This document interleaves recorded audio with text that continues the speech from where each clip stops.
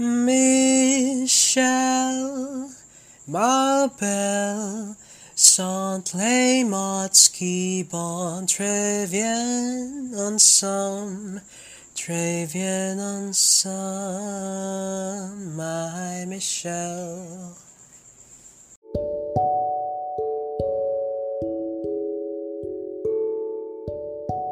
Magandang araw! Bago ako magsimula, ninais ko na sana kayong mga nakikinig ay nasa kanya-kanyang mga komportableng posisyon habang pinapakinggan ako magsalita.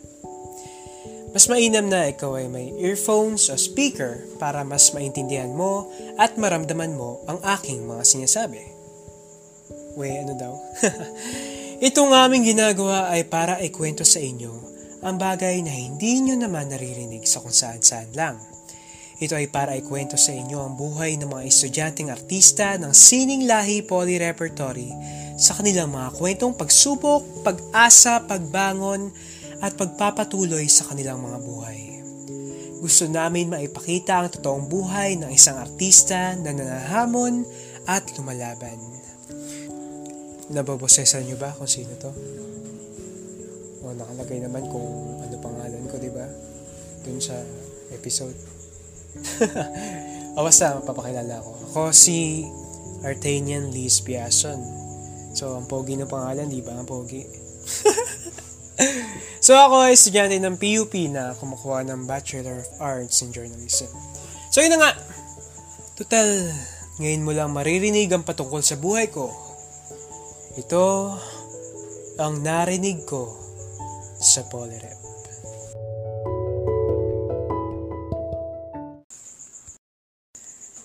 So, ano nga bang pag-uusapan natin ngayon?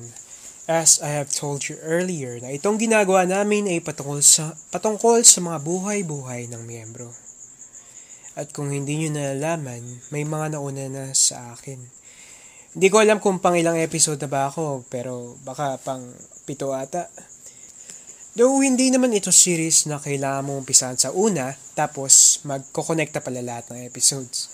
Hindi naman to parang Avengers. Tapos, syempre, kailangan mong umpisahan muna sa pinakauna yung Iron Man, tapos sa dulo yung Endgame. Hindi naman ganun yun. Hindi ako yung Endgame. Wow! Joke. Pero kung may time kayo at hindi nyo pa naririnig ang mga episode na nauna bago ako, syempre, dapat mapakinggan nyo din yun. After nito, ha? Pero dapat tapusin mo itong pagsasalita ko. Dahil kung hindi, bahala ka sa buhay mo. Well, since ako nga ang nagsasalita, I'll be talking about myself. Maaaring alam niyo na ang buhay na ikakwento ko dahil minsan sa mga kakilala ko, nakwento ko na yung mga ganitong bagay. Madalas na actually. Kung alam mo na, makinig ka pa din. Malay mo, may mga bagay na hindi ko naman nasabi sa'yo. Na dito ko lang mismo sinasabi. O, diba? Kaya, ayun, makinig ka pa din. Malay mo, tinago ko pala sa'yo, tapos dito mo lang maririnig, diba? O, diba? Sige na. Pakinggan mo na ako. Hindi ko alam kung paano ko ba sisimulan tong kwento ko. Pero kasi napakaingay ng mga manok naririnig mo ba yun? Tuwing napapaisip ako kung ano nga ba yung gusto kong pag-usapan dito sa ginagawa natin ngayon is, syempre, yung pangarap ko. Before kasi, wala akong idea kung ano nga bang gusto kong mangyari sa buhay ko. Yeah, sure, may mga gusto kong gawin, pero alam kong hindi matutupad yun eh. Ito sa mga palabas na mga napapanood ko. Kung ano yung mga napapanood ko, yun din yung gusto ko. For example, itong iShield 21 na anime. Kung alam niyo yung iShield 21, siguro maintindihan niyo kung bakit gugustuhin ko na maging isang football player. Tapos, imagine mo yung Naruto din. For example, dahil napanood ko yung Naruto, gusto ko maging ninja. Tapos Samurai X. Samurai X naman, siyempre, sa pangalan pa lang, gusto ko maging samurai. Tapos, yung Yoka is, hindi ganun kasikat na anime. Gusto ko maging tamad, na matalino, na laging nagko-conserve ng energy. Ganon. Ganun ako. Mabilis kasi ako ma-impluwensyahan ng mga napapanood ko eh. Tapos, syempre, especially, ano pa bang mga napapanood ko? Dahil ko nga nabanggit sa inyo kanina eh. Anime. Ito nga lang, nakapanood ako nung Welcome to the Ballroom. Kung alam nyo rin yun, itong Welcome to the Ballroom, ay patungkol sa ballroom. So, ayun. Dahil patungkol siya sa ballroom at na-inspire ako, biruin mo, gusto ko na rin mag-ballroom. Hindi ko alam kung kailan ako nahilig sa anime eh. Pero sa pagkakaalam ko yung nagsimula yung show, yung Naruto, sa Philippine television. Yung mga mainstream pa lang yun yung alam ko, di ba? Yung Naruto, yung Bleach, yung One Piece. Yun yung unang tatlo na napanood ko eh. Tapos, dagdag mo na yung Detective Conan saka yung Dragon Ball sa Channel 7. Basta yung mga anime na yun yung pinalabas. Yun yung pinapalabas bago pumasok ng school. So, kadalasan kasi panghapon ako. Kaya, napapanood ko yung mga anime na yan. Mahilig ako mag-drawing. Kaya yung mga napapanood ko noon, drawing ko lagi. Sabi ko nga noon gusto ko maging animator kahit hindi ko naman alam kung anong ginagawa nun.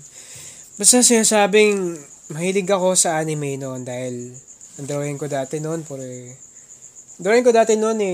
ganun lagi itsura, anime, malalaki yung mata, tapos yes, mahilig ako sa ganun.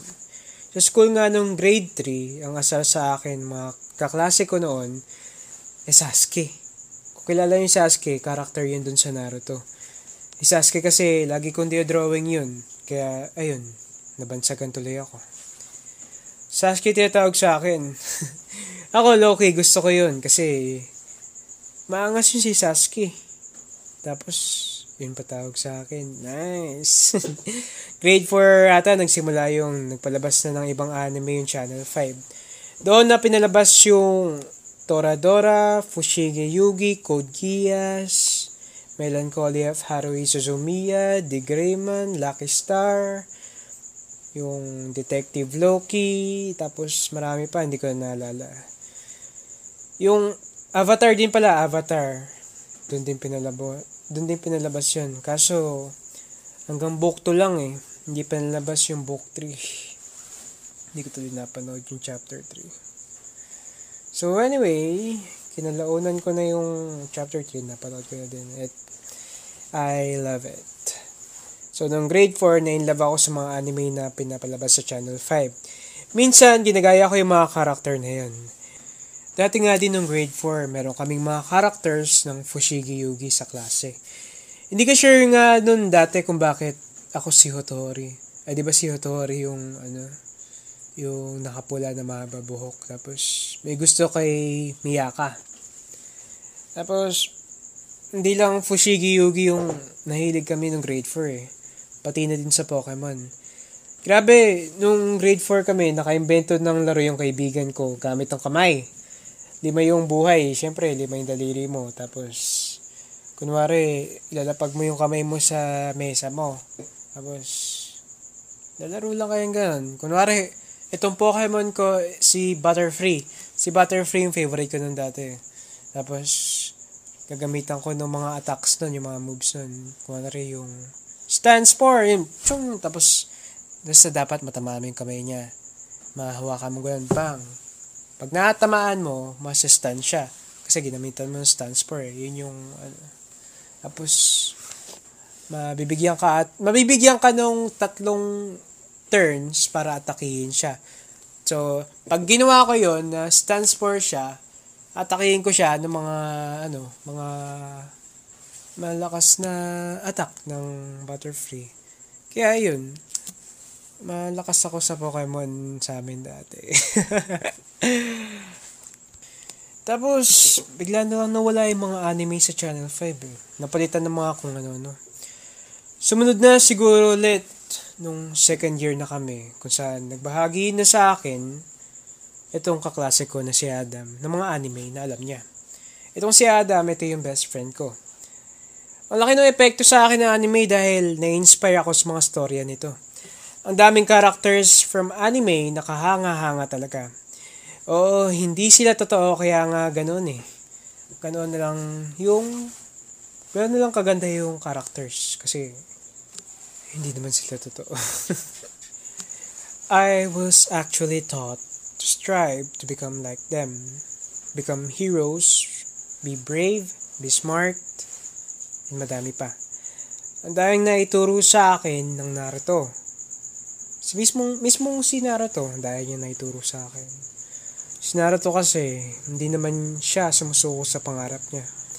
Gusto niya talaga ma-acknowledge ng buong village nila. Tapos, no matter what, kung gaano pa kaliit yung chances na ma-acknowledge siya at maging Hokage, hindi siya tumigil sa mga pangarap niya. Biruin mo, may demonyong lobo na kinakatakutan sa loob niya. Tapos, gusto niya ma-acknowledge at maging Hokage. Eh yung demonyong lobo na yon, yun yung sumira doon sa village nila. So, paano nangyari? Ano nangyari sa dulo? Na-acknowledge pa rin siya. Tapos, naging Hokage. So, sorry sa mga hindi pa nakakapanood ng Naruto. Naging Hokage si Naruto. Sorry, spoiler ako. Kaya ganoon naman talaga yung hilig ko sa anime. So, yun nga. There are times na gusto ko yung mga bagay. Gusto ko maging ganun. Gusto ko maging ganito. Pero, wala. Gusto ko lang. Ano bang magagawa ko? Wala eh. Ang dami kong gusto pero alam ko sa sarili ko na hindi ko naman gagawin. Ang daming instances na gano'n eh. Ang naalala ko nga oo, iniisip ko yung mga bagay na yun and alam ko kapag kaya na, gagawin ko talaga. Sa future, magiging ganun ako. Pero kasi it doesn't actually work that way. Na-realize ko yun na hindi dahil gusto mo lang, magagawa mo na eh. Kailangan mo talagang paghirapan. Kailangan mong pagtuunan ng oras. Meron akong classmate nung LM hanggang high school na-inspire ako sa kanya kasi maangas siya eh. Nagta-taekwondo siya. Tapos, sabi ko sa sarili ko, ay, angas. Gusto ko din ng ganun. Gusto ko rin maging katulad niya. Pero na-realize ko na gusto ko man, hindi mangyayari kung wala kang kilos na gagawin. So, kailangan mo talaga pagtuunan ng pansin. Kailangan mo bigyan ng halaga at pag-aralan. Dahil hindi naman kasi ganun kasimple lang eh. Siguro, nasabi ko na nagsimula ang lahat nung dumating sa punto ng buhay ko na ako yung naging sentro bigla ng mundo ng ilang minuto. Oo, yun nga yung pakiramdam. That time, noong second year high school ako, nagsagawa yung English teacher namin ng contest. Yun may yung contest noon sa klase. Tapos, parang ilalabas sa iba't ibang sections. Pero, second year lang, buong second year lang namin. Ako kasi yung vice president ng klase noon. Tapos, ayun, kasama ko lagi yung president namin. Itong president namin, si Adam, siya yung kaibigan ko na masasabi kong magaling talaga. Magaling talaga. He is a leader, unlike me. All I can do is talk nonsense while him, nakakausap niya ang buong klase. At ang maganda doon, may sense yung mga sinasabi niya. Lahat kami believe sa kanya dahil alam namin kung ano yung mga kaya niyang gawin. Kaya niyang i-handle itong klase namin ng siya lang. Kaya ang hirap minsan kapag absent siya kasi ako ang papalit sa kanya pag wala siya. Ako hindi ko kaya yung mga wise words niya bago magklase. Kasi may ganun siya eh. Kada bago magklase, may talk muna siya sa harapan. Nakakatuwa kasi may natututunan kami sa mga sinasabi niya. While most ng mga sinasabi niya is nanggagaling lang din sa mga anime na napapanood niya. I actually had a hard time being friends with him nung una.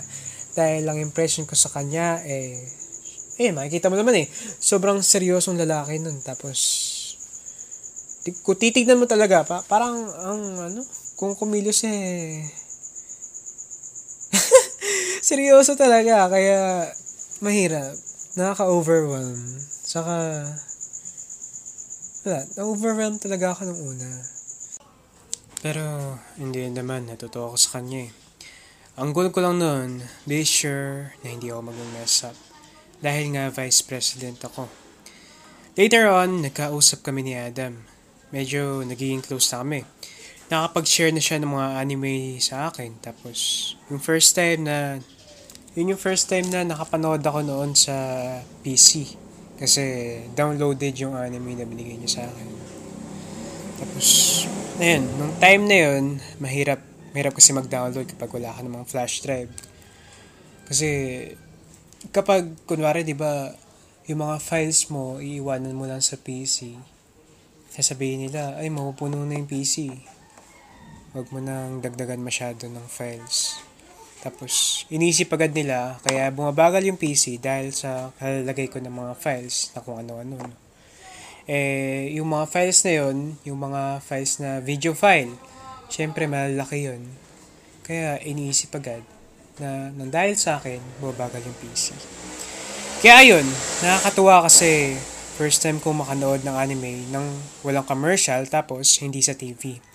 After ko makapanood, naging all-time favorite ko yung nirecommend niya sa akin palabas. Then yung character doon na idol ko na din. Tamad yung character tapos matalino na magaling mag-solve ng mystery. Ako noon, kunwari, ako nagko-conserve ng energy. Tapos, kunwari, ayaw kong gumamit ng energy ko kasi parang hindi naman kailangan. Parang gusto ko lang gamitin yung energy ko sa mga bagay na kailangan. Ano daw? Ayun. Ginagaya ko yun eh. Idol ko kasi. Ang pangalan ng character na yun is si Hotaru Oreki. Sa mga nakapanood na ng Yoka na palabas. Naging magkaibigan kami ni Adam dahil, ayun, meron kaming connection. Una, pareho kaming officer. Tapos, pangalawa naman, mahilig kami pareho sa anime. Marami akong share sa kanya na yung mga alam ko na hindi naman din niya alam. Kasi yung kadalasan, yung mga share ni daddy sa akin ng mga trivia, ayun, na parang nagagamit ko pang topic para pag-usapan. So yun, nakakatuwa. Moving on, ito na nga yung play na pinag-uusapan na sa school namin. Itong si Adam kasi, nung first year kami, hindi naman kami magkaklase nun eh. Siya yung director ng section nila, tapos ako yung main cast ng section namin. Karamihan ng mga awards nakuha nila, pero sa isa, hindi sila yung best play, yung ibang section. Kaya ngayon, gusto niya ng redemption. Siya din yung scriptwriter, tapos pinresenta niya sa amin yung script noon. And kung tama yung pagkakaalala ko, yung unang script na binahagi niya sa amin, hindi ako kasama dun sa mga bida. Hindi ko actually maalala ko yung kwento ng unang script eh. Hindi naman ako nagtampo nun. Tinanggap ko na lang na baka ako mas better kung sila lang yung actors. Ang vague na sa isip ko, pero sa pagkakatanda ko ulit, nagkaroon kami ng bagong script. Dito naman sa script na ito, kasama na ako sa mga bida. And shockingly, itong character na to, na idinagdag niya is someone na inspired doon sa shinare ko sa kanya. I remember telling him about Phoenix Wright, Ace Attorney noon. Ito kasing Phoenix Wright, ito yung nalalaro ko sa DS. Isa siyang attorney, pero para din siyang detective. Tapos nakakatuwa itong laro yun dahil mystery ito. Tapos, ang dahil mong matututunan dun sa larong yun. Nakakagulat kasi itong character na nadagdag is a guy like Phoenix Wright. Ang famous line ni Phoenix Wright sa game noon ay "Objection!" Ganon. Malakas na matinis. Who could have ever thought na gagamitin ko din yung line na yun? And so, nag-rehearse kami. Ang daming ganap noon and it's actually one of the best days of our lives nung nagre-rehearse kami para sa play namin. Kasi nung time na nagre-rehearse kami, nag-enjoy lang kami tapos dahil pa naming bonding, dahil na yung natutunan sa isa't isa. Hindi man ito professional play pero na-enjoy ko. Tapos ayun, natapos na yung play and sa awarding na. At sa hindi inaasahang pangyayari I got the award. I became the best male performer noong time na yon. Ang saya ko nga nun dahil, nagkaroon nga ako ng achievement. Ang saya kasi, nakatanggap ako ng isang colored paper na nakalagay ay best male performer. Sobrang satisfying kahit na colored paper lang yan. Parang doon na sumagi sa isip ko na what if maging performer kaya ako? Next year, nangyari ulit yun. I became the center of the crowd for a few minutes because I was asked to sing in front of many people. Everyone was watching me as my hands beginning to shake while walking in front of those people. Hindi ko alam bakit late na na-discover yung singing ability ko sa school. Probably no one really likes me that much nung nag-aaral ako sa school na yan. I was actually singing na before pa. I even had a picture sa photo album namin na kumakanta ako nun sa church nung 7 years old ako. Tapos suot ko yung shirt ko na Spider-Man. Pero nagsimula na talaga akong kumanta nun nung kasama ko yung The Lord's Children's Choir. Kasama ako sa grupo na yun Tapos puro mga bata lang sila. Tapos doon lang namin napagtanto na mali pala yun. Kasi nung una kasi ang tawag dun sa grupo namin The Lord's Children's Choir, which is wrong. Kasi diba yung children's hindi naman siya supposedly may S. Kaya yun. Mali. Ewan. Sing and dance kami nun sa church. Tapos boses babae pa ako nun Tapos syempre bata pa nga. Favorite song ko nun dati yung Buttercup. Tapos ang pagkakaalala ko, lagi yung pinapakanta sa akin noon. Tapos yung mga bata sa reunion ng mga pinsan ko, sawa nang marinig yung boses ko pag yun yung kinakanta ko. Umiyak pa nga ako nun kasi nakita ko yung mga bata. Ayaw na ako kumanta. Next naman yung Tomorrow na song. Hindi ko actually alam kung anong title nga ba nun. Pero ito yun yung The sun will come out tomorrow, so you gotta hang on till tomorrow, come what may. Yes, you know. Tapos yung Jingle Bells. Alala ko nun na sa tuwing makakita ako ng mga building na madaming bintana, laging Jingle Bells yung tawag ko dun. Sa pagkakaalala ko, ulit, itong Jingle Bells kasi noon, sa CD namin, parang ganun yung pinapakita kapag yung Jingle Bells na. Karaoke yun puro karaoke. Tapos, pag Jingle Bells na, yung mga building na kung ano-ano. Tapos, nakalimutan ko na kung ang tawag dun, hindi ko ma-describe Pero parang mga building, kaya, pag nakakita ako ng building, laging Jingle Bells.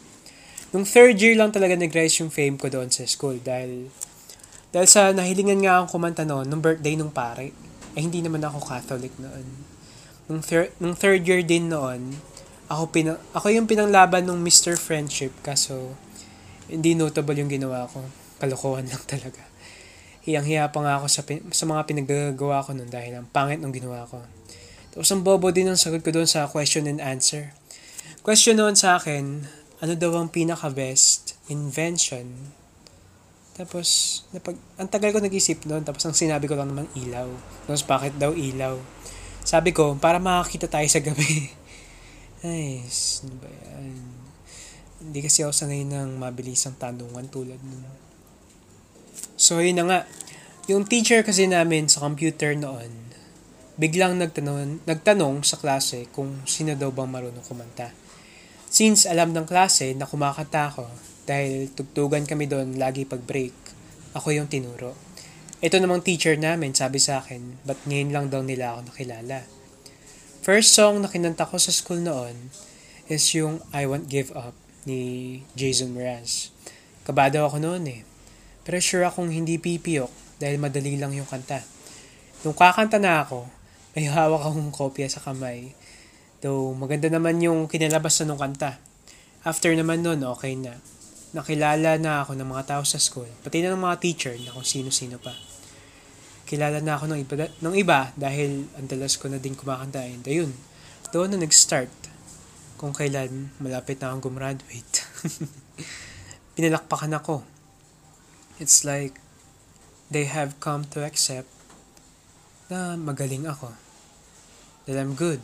That I'm great. Again, hindi nagtagal, ang dami ko ng performances sa school. Madalas na akong kumakanta, tapos sa mga mass, o sa kung ano-anong event sa school.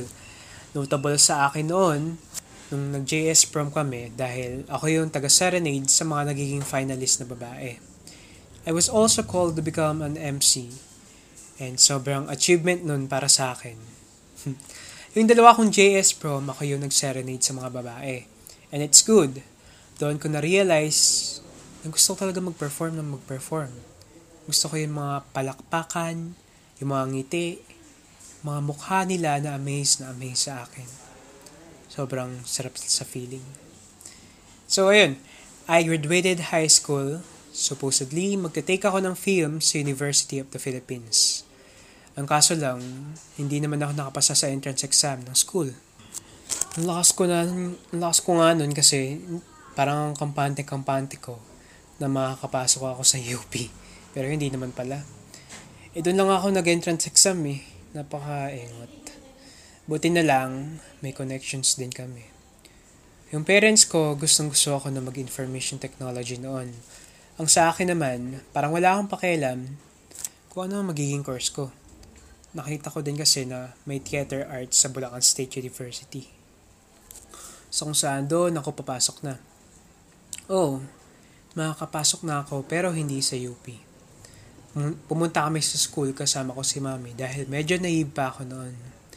Wala akong kayang gawin eh. Ni pumunta nga doon, hindi ko alam. I was asked kung bakit information technology. Pero hindi ko masagot kung bakit. Kung mag-IT daw ako, sa ibang branch niya ako ilalagay. Hindi ko alam yung gagawin ko noon. Pero biglang dumating sa punto na naging choice ang theater arts bigla. Paano kaya? Hindi ko na din maalala eh. Pero sa pagkakatanda ko, pinili ko mag-theater arts sa harapan mismo ng mami ko. Nag-aral ako ng theater and I really enjoyed it.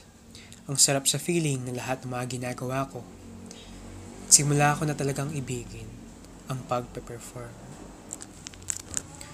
The thing is, after ng intensive acting workshop namin noon, nasa plano pa din na mag-enroll kami nitong mga kasama ko, yung mga tropa ko, doon sa course na yun. Pero bigla na lang nagbago yung lahat. Dahil hindi na gusto ng parents ko na magpatuloy pa ako noon. Medyo mahaba kasi yung pahinga after ng intensive acting workshop namin. Dahil nagbago na yung school calendar ng Bulacan State University. Sa August na ang pasukan. By that time, August lang din kasi kami dapat magpapa-enroll. Yung pipila ng sobrang haba. Actually, doon ko talaga nararanasan yung pumila ng sobrang haba eh. Hindi sa PUP. Char, na-experience ko din. Pero sa PSU kasi, ang lupit. Hindi naman kasi ako nakadorm noon. Kaya kung ma-cut off man ako, pumunta ka lang para sa wala. So, yun nga. August na and magpapa-enroll na kami. Bigla akong kinausap ng parents ko. Sinabi nila sa akin na mag-shift na daw ako. Nagulat ako kasi okay naman yung performance ko. Naka-4 na production nga ako noon na sinalihan ko noong unang taon ko. And bukod doon, cast ako lagi. Hindi ko maintindihan kung bakit at ano bang problema. Dahil nag-excel naman ako. Dahil active naman ako sa mga performance ko. Sinimulan ko nang tanungin kung dahil ba sa pag-uwi ko ng gabi? Napakitan ba sa play na napanood nila? O ano pa ba? They told me na hindi naman daw kasi sure kung ano nga ang kahihinatnan ko after ko makagraduate ng college sa theater arts. Oo nga, hindi nga sure. Pero kasi kung sa akin lang, i-make sure ko talaga na may kahihinatnan itong mga pinaggagawa ko. Na-inlove ako sa theater eh. Na-inlove ako sa pagpa-perform. I've got to play a lot of characters that isn't me. Naging doktor ako, naging prinsipe, naging batanggenyo, naging magtataho, naging taong bayan, naging zombie. Don't they know how fun it is na magawa yung mga bagay na yun? Naiisip ko na lang na wala sila sa katayuan ko kaya hindi nila naiintindihan yung nararamdaman ko. I get mad. At doon ako nagstay sa mga lolo at lola ko muna. Nung lumipat naman ako doon, itong grandparents ko, they're trying to sense it out of me. Naalala ko yung sinabi ng lola ko na bakit daw yung pinsan ko. Bakit daw yun hindi nag-artista? Gwapo naman din yun. Tapos matangkad pa. Ako hindi naman niya gusto. Ako lang naman may gusto eh. Hindi daw nila ako susuportahan financially. Kung ipagpapatuloy ko pa yun. At bahala na daw ako na paaralin ko yung sarili ko. Imposible para sa akin yung dati dahil wala naman akong alam noon sa mundo. Yung hindi ko nga naiintindihan kung ano nga bang meron sa politika. O kung ano pa. Magtrabaho pa sa sarili ko noon. Hindi ko kaya.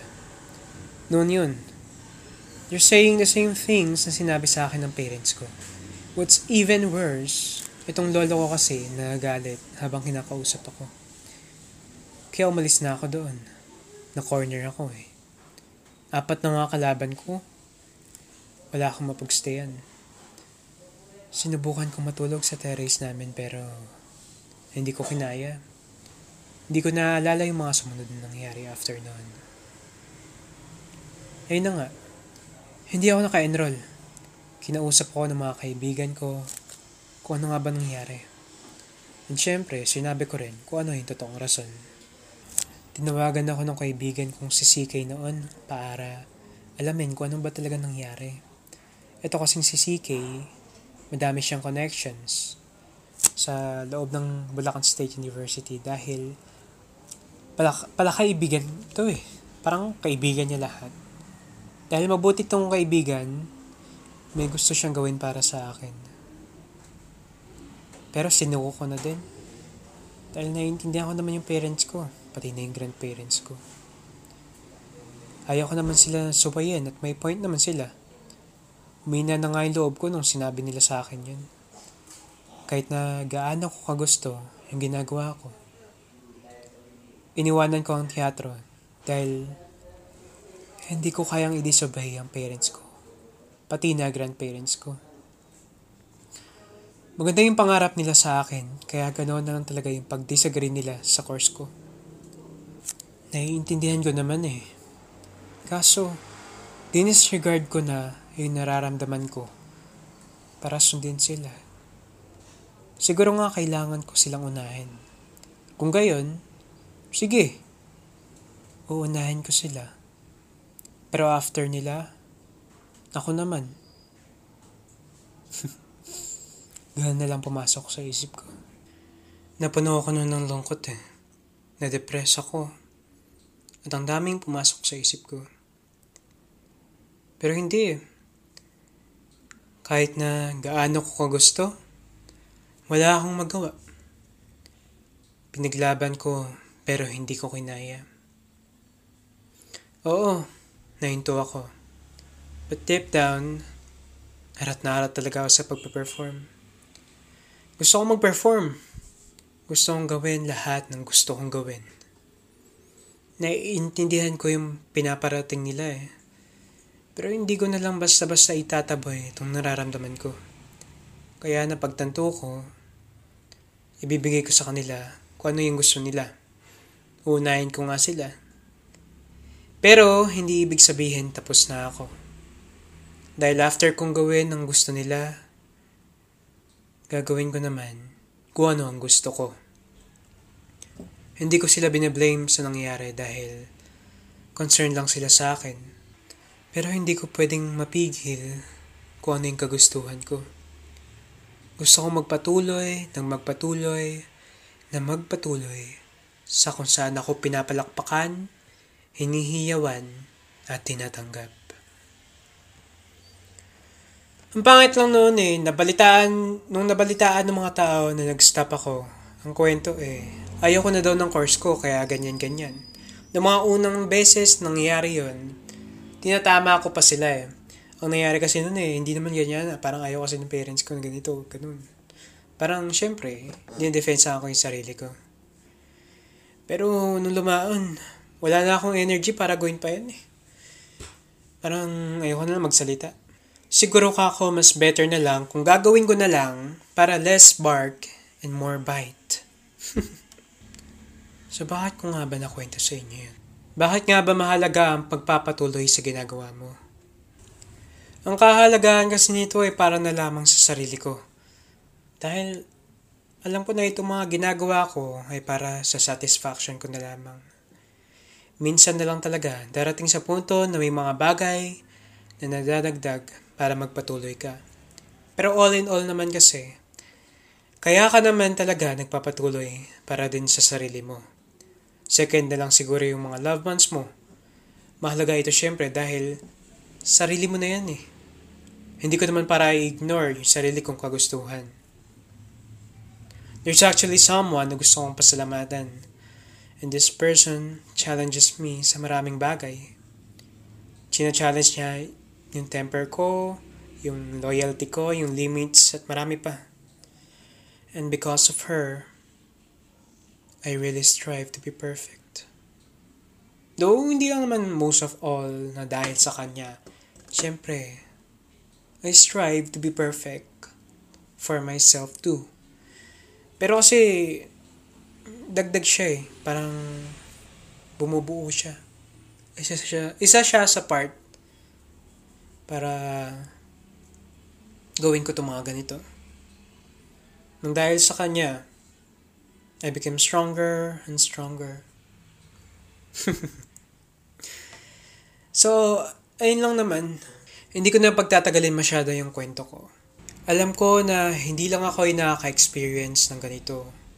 Na parang hindi gusto ng parents mo yung ginagawa mo. Parang ang daming humahad lang sa mga kagustuhan mo. Alam ko na hindi lang ako. Kaya kayong mga tao na merong same situation katulad nung sa akin, ito lang gusto kong gawin nyo. Please, do not stop dreaming. Do not stop wanting for more. Huwag kang masatisfy sa kung ano yung napupunta sa'yo. Oo, minsan talaga darating yung time, darating yung point na hindi mo makukuha agad yung ninanais mo. Kailangan mo tanggapin Kasi by the time na natanggap mo na, you have to train more dahil alam mo na kung ano yung weaknesses mo na kailangan mong palakasin. Darating sa time na makukuha mo na din yung mga ninanais mo. After mo makuha, maghangad ka lang ulit ng mataas. Then tanggapin mo ulit yung weaknesses mo. After nun, train ulit. Strive to be perfect. Ganun lang yon. Paulit-ulit na cycle. Huwag lang titigil. But syempre, that only applies in dreams. Syempre, masatisfy ka pa din. You have God with you. You have your friends, your family, and loved ones. Be thankful kasi nandyan sila para sa'yo. Huwag na huwag mo silang kakalimutan dahil mahal na mahal ka nila.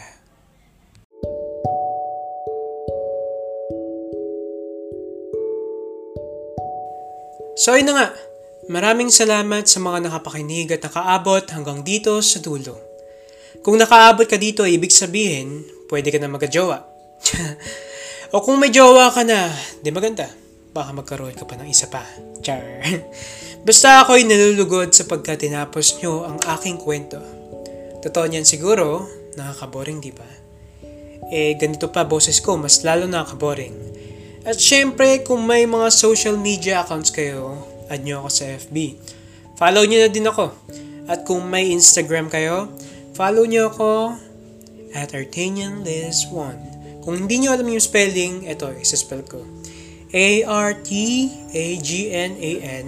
Lizzt. 1. Oh, may 1 sa dulo. Small letters lang lahat. Tapos, follow nyo din yung isa ko pang IG account na kung saan naman doon nyo yung mga artworks ko. Doon ako nagpo-post ng mga drawings and such. Basta, art. Ipo-post ko doon. Pag di nyo finallow, masama ugali nyo Promise yan. Oh, sige. Ay, ito pa nga. Ang pangalan pala ng IG account ko na yun is Kokoro Watari 1313. Alam niyo naman spelling nun, di ba? KOKOROWATARI 1313. Isa din sa pinapromote ko is yung AA photography. Itong AA photography is something na nakreate para kumuha ng litrato. Kadalasan tao, kadalasan bagay, kung ano-ano pa. Pero ang gusto naming ipakita dito sa AA photography is kung gaano ba kaganda ang mundo kapag na-capture natin ang mga moments ng mga bagay-bagay. Hindi naman lahat, pero siyempre, napipicturean lang. Ang PUP Sining Lahi Poly Repertory ay maraming mga ganap na dapat ninyong malaman. Una, itong virtual exhibit. Ito ay kung saan ito ang magiging output ng mga estudyante o ng mga tao o kung sino pa man ang nag-aral sa laboratorio. So ito ay parang recital nila. Ikalawa naman itong Tanghal 2020 na magaganap nitong Oktubre. Itong NCCA o ang National Commission for Culture and Arts ay nag-imbita para lumahok ang PUP Sining Lahi Poly Repertory. So abangan nyo lang po kami dun. Huli naman ay ang PUP Icons na sister org ng aming grupo. Nagsagawa sila ng auditions and we could watch the performances of those na nakapasa sa auditions. At ito pa, pinapaalala ko sa inyo na abang-abang lang tayo tuwing Sabado ng 9 p.m. dahil kada oras na yon ay laging may bagong episode ng podcast. Malay nyo, crush nyo pala yung susunod. Tapos, babagitin kayo sa podcast nila. Char. So, ayun, kinig-kinig lang kayo dun. Tapos, nakakabuti yun. Kaya, G na kayo At IG Rock, alam niyo yan. Nagla-live sa IG. Hindi ko alam kung magkaka-IG Rock pa ako kasi nagkaroon na ako nung dati Nung last time kasi, nag-unboxing lang ako ng mga Nendoroid ko. Tapos, kasama ko yung kapatid ko. Hindi ko nakakwento ko sa inyo kung ano nangyari. Pero, panoorin nyo lang dun mismo, sa mismong IG ng Sining Lahi Poly Repertory. Ang username is @officialpolyrep. Hindi lang sa IG syempre. May FB page din ng Polyrep at pati na din sa Twitter. So yun lang mga kaibigan, wala na akong ibang sasabihin pa kundi good morning! Oh, in case that I don't see ya, good afternoon, good evening, and good night. Muli, ito ang narinig ko sa Polyrep. Nagmamahal sining, nagmamahal Polyrep.